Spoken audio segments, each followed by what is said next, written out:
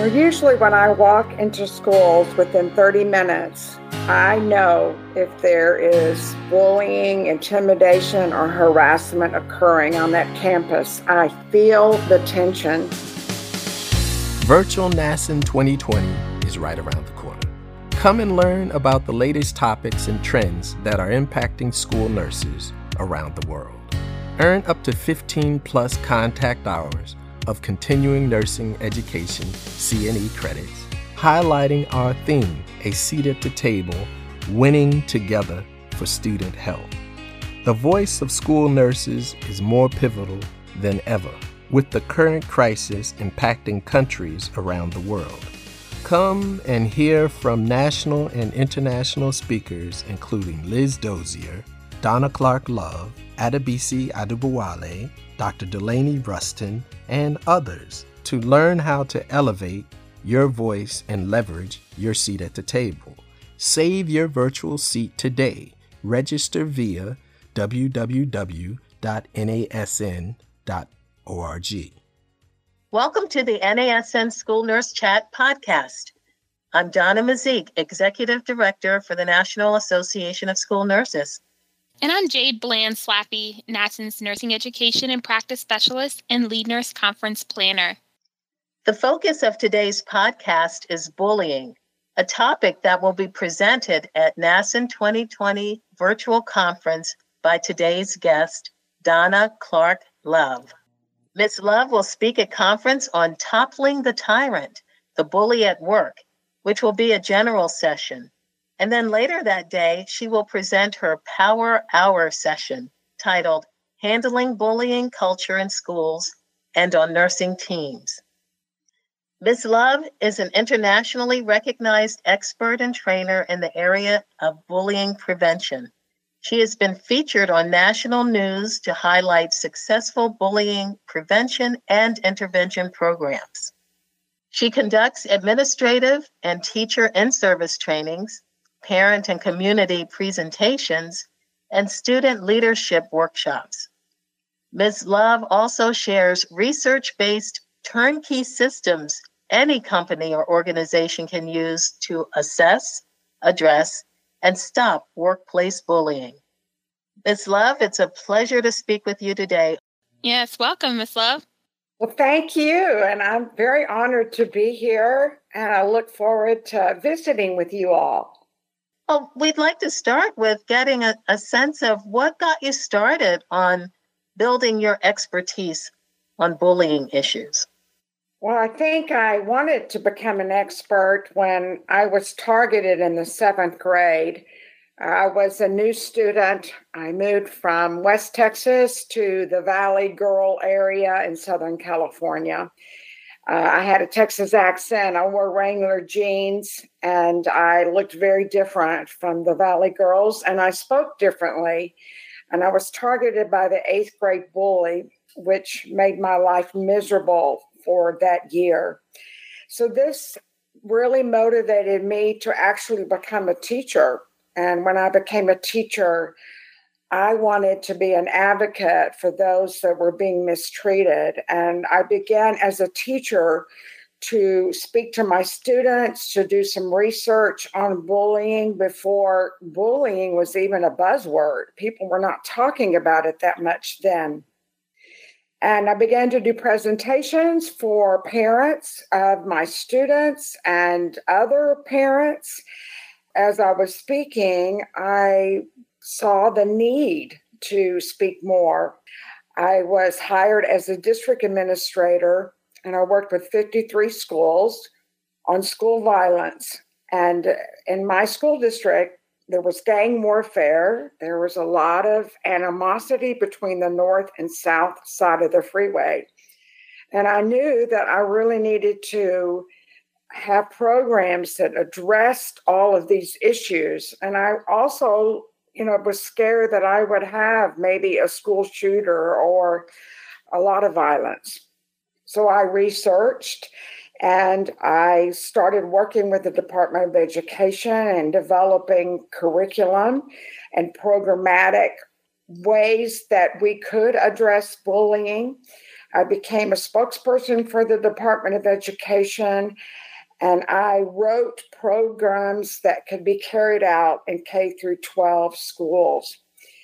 And what I found and how I think I became an expert is by working in the trenches. I had to carry out the research to the schools. So I began working hands-on with families and with training staff and with administrators. And I found what works and didn't work, that sometimes things that are written on paper, some of our greatest research practices, does not work until we carry it out and we find how to refine everything that we have learned. And I really found out what worked and didn't work. So I was working in this field before bullying was a big buzzword.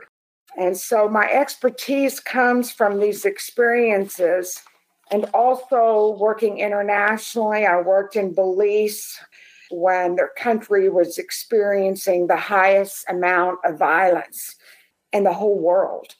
And I was able to work with teachers and government officials on how do we stop the violence. And we started with bullying and we moved on the continuum to address other violent behaviors. Ms. Love, your background is just, very fascinating and very interesting, and especially how you got to this point in as far as teaching and building your expertise in bullying with schools. And so that just kind of leads me to the next question is just, why do you think school nurses might be at risk of experiencing bullying?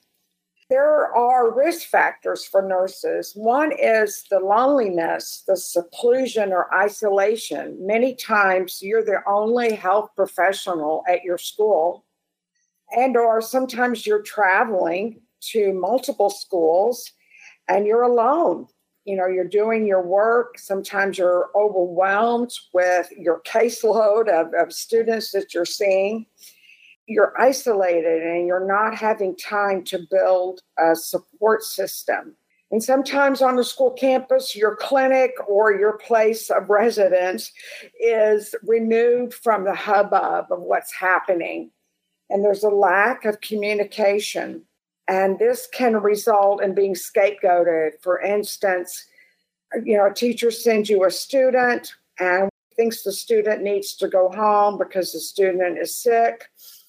And you make a decision to send the student back to class. It causes conflict with the student as well as the teacher. Sometimes parents are upset that you're sending their child home. They have to take off work. You get caught in the maze of the lack of communication with all stakeholders, and you're targeted for that. Sometimes there's a misperception of the nursing role among faculty because you're not included in important conversations. All of this, or lack of support from nursing administrators or from your colleagues, this sets you up to be at risk for intimidating or harassing, scapegoating behaviors. And that makes total sense, Ms. Love, because, I don't know if you know this kind of like old saying that we have in nursing, but it's like nurses eat their young type of thing, yes, where it's that whole concept of, quote unquote, the more seasoned nurse, not really, liking the new mindset or approach of a newly positioned nurse, which causes us as a profession, not just within school nursing, but within nursing in general, sometimes to have good quality individuals walk away from the profession, unfortunately. And then the other piece is that when I think about bullying, sometimes I think, well, okay, it could be peer-to-peer or it could be coming from someone higher up.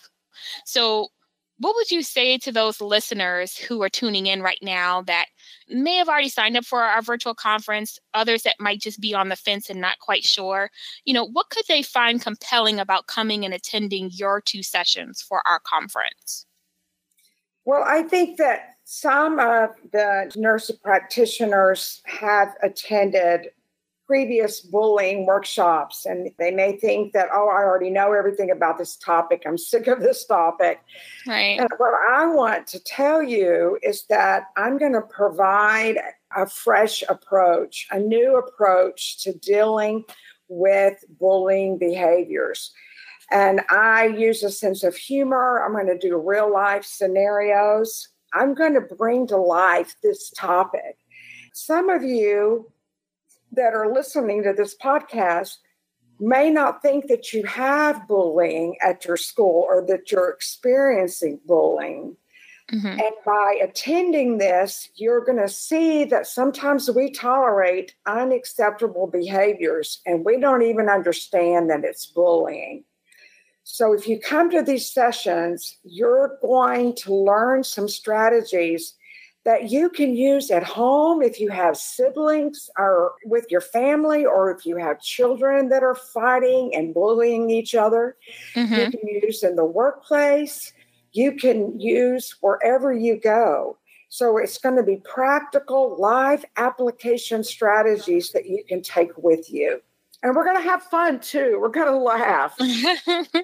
Yeah, well, it sounds very interesting, Ms. Love. I really look forward to it. Good. That's wonderful. You mentioned that sometimes people don't even know they're experiencing bullying. And as you speak at the NASN conference on toppling the tyrant, can you give us a window into what a typical personality characteristic or several characteristics of a tyrant is? Okay, so the definition of a tyrant is someone that rules with power. Usually they're abusing their power. And a tyrant on a campus can be that person I call the screaming Mimi, that person that intimidates others, overbearing, the person that walks in a room like a tank and that runs over other people. And they believe that their opinion is the most important. And they like to berate and humiliate others. But let's look at the other side, the tyrant that I call the two-headed snake. This is the person that's talking behind other people's backs, the spreading gossip. This is the tyrant. They may pretend that they're your best friend, but they're misaligning you with others. And I think it's critical that we look at all of these personality types that can be the bullies on campus. And we stop saying, oh, that's just their personality. We stop allowing different personalities to abuse us or mistreat us or disrespect us, that we need to address these personalities. That's helpful to know. Ms. Love, we can identify or even experience some of those characteristics in people we work with, but we don't always know how to address them. Exactly. And, I was thinking about your session and actually talking with someone about it. And, they didn't at first like the term referred to as tyrant, when they were discussing the whole portion of bullying. But when you put it in that context, Ms. Love, again, it makes absolute sense as to why it would be called that. So, what do you consider? You're already kind of starting to kind of give us a little bit of a taste of that. Like, what are the true signs of bullying behaviors that school nurses can be aware of? When we talk about true bullying, we have to look at this. We have to look at the standard definition. True bullying has these characteristics: that there's an intention to harm, it's happening over a period of time, it's happening repeatedly, and many times it's an imbalance of power. So we've got to have these components to consider it true bullying. And since bullying is a buzzword, everything gets kind of looped into that. And we have to know what is true bullying and how is it displayed among our adults as well as our students. And I just want to separate this, that if you have a colleague that's having a bad day and that colleague may lash out at you, and then maybe 15 minutes later, this colleague says, oh my gosh, I'm having a bad day. I apologize for what I said to you. I took it out on you. It is not your fault. So a true bully does not have that empathy gene. A true bully will lash out, and they don't even many times feel like they've done anything wrong. They feel entitled to treat you that way.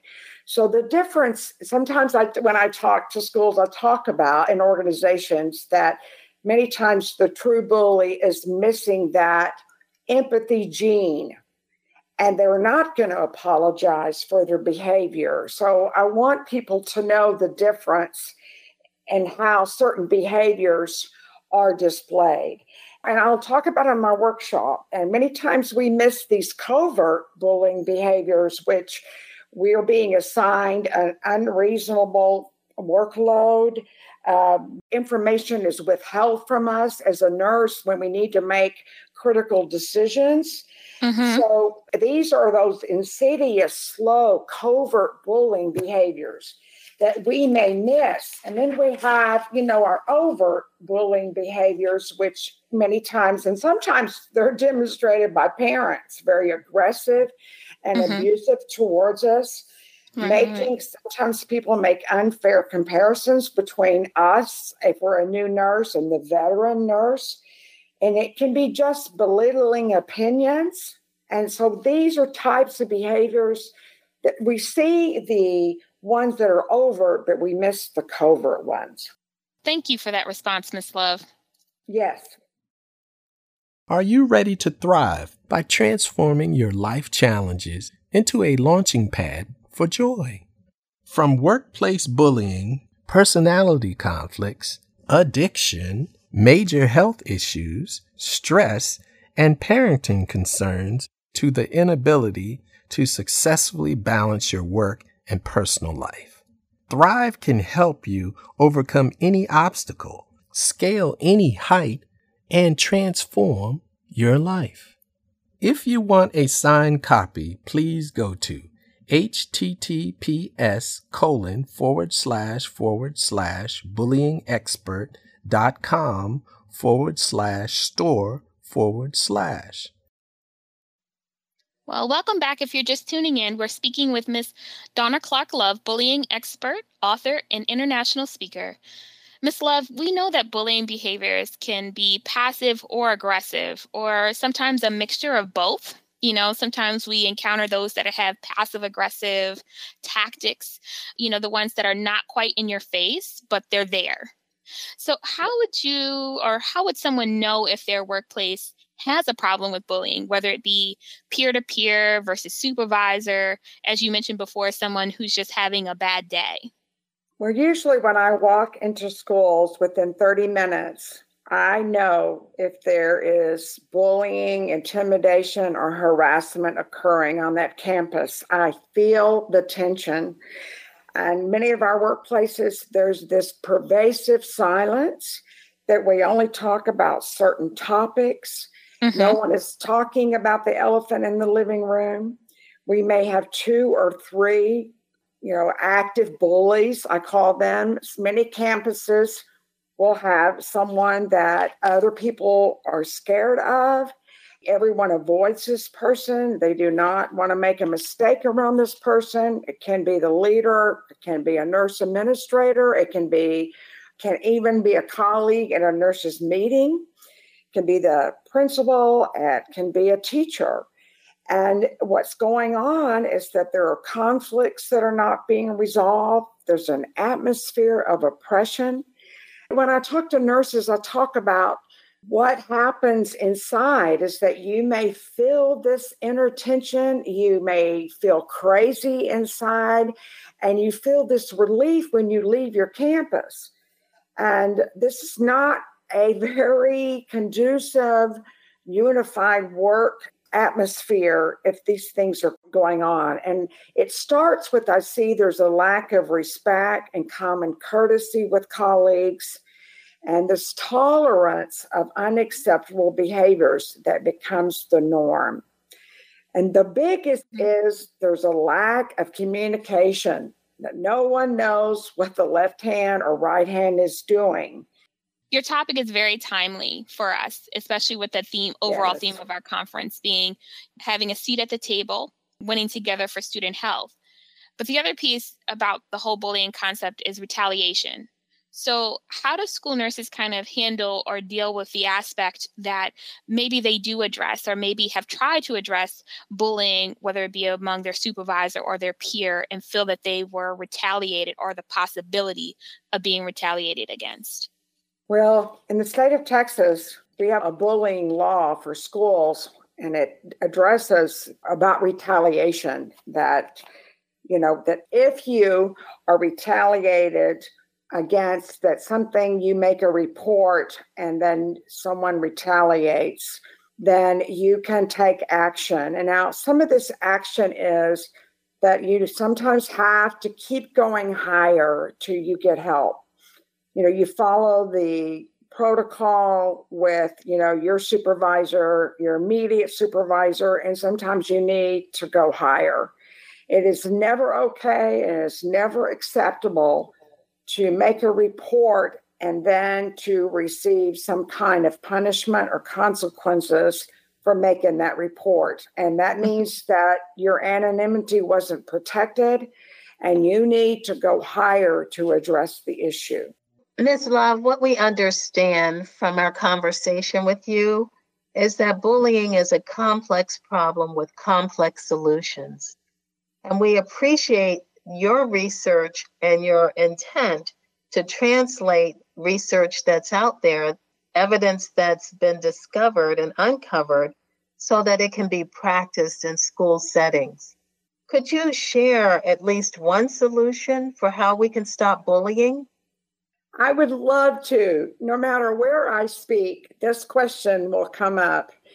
And how do we stop it? What is the solution? Well, of course, there's not one solution, but I want to talk about a solution that I feel we're missing and that we're not doing. And what it is going back on the continuum of bullying behaviors.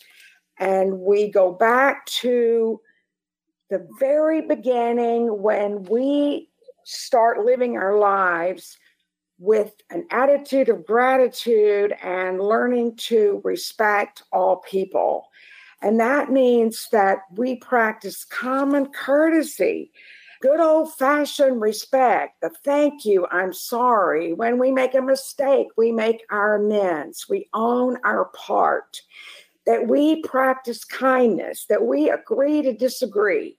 And when I go into schools, this is what I find. I find educators that have been inundated with all of these protocols. They have to write this report for bullying. They have to justify that it's true bullying. They don't even know sometimes who to report to. So what happens is that we ignore these common rude behaviors because we question ourselves. We say, oh, is that bullying? Oh, I don't think it is. So we walk down the halls and we ignore it because we don't want to write a report and we don't know who to report it to. Let's get back to addressing mean.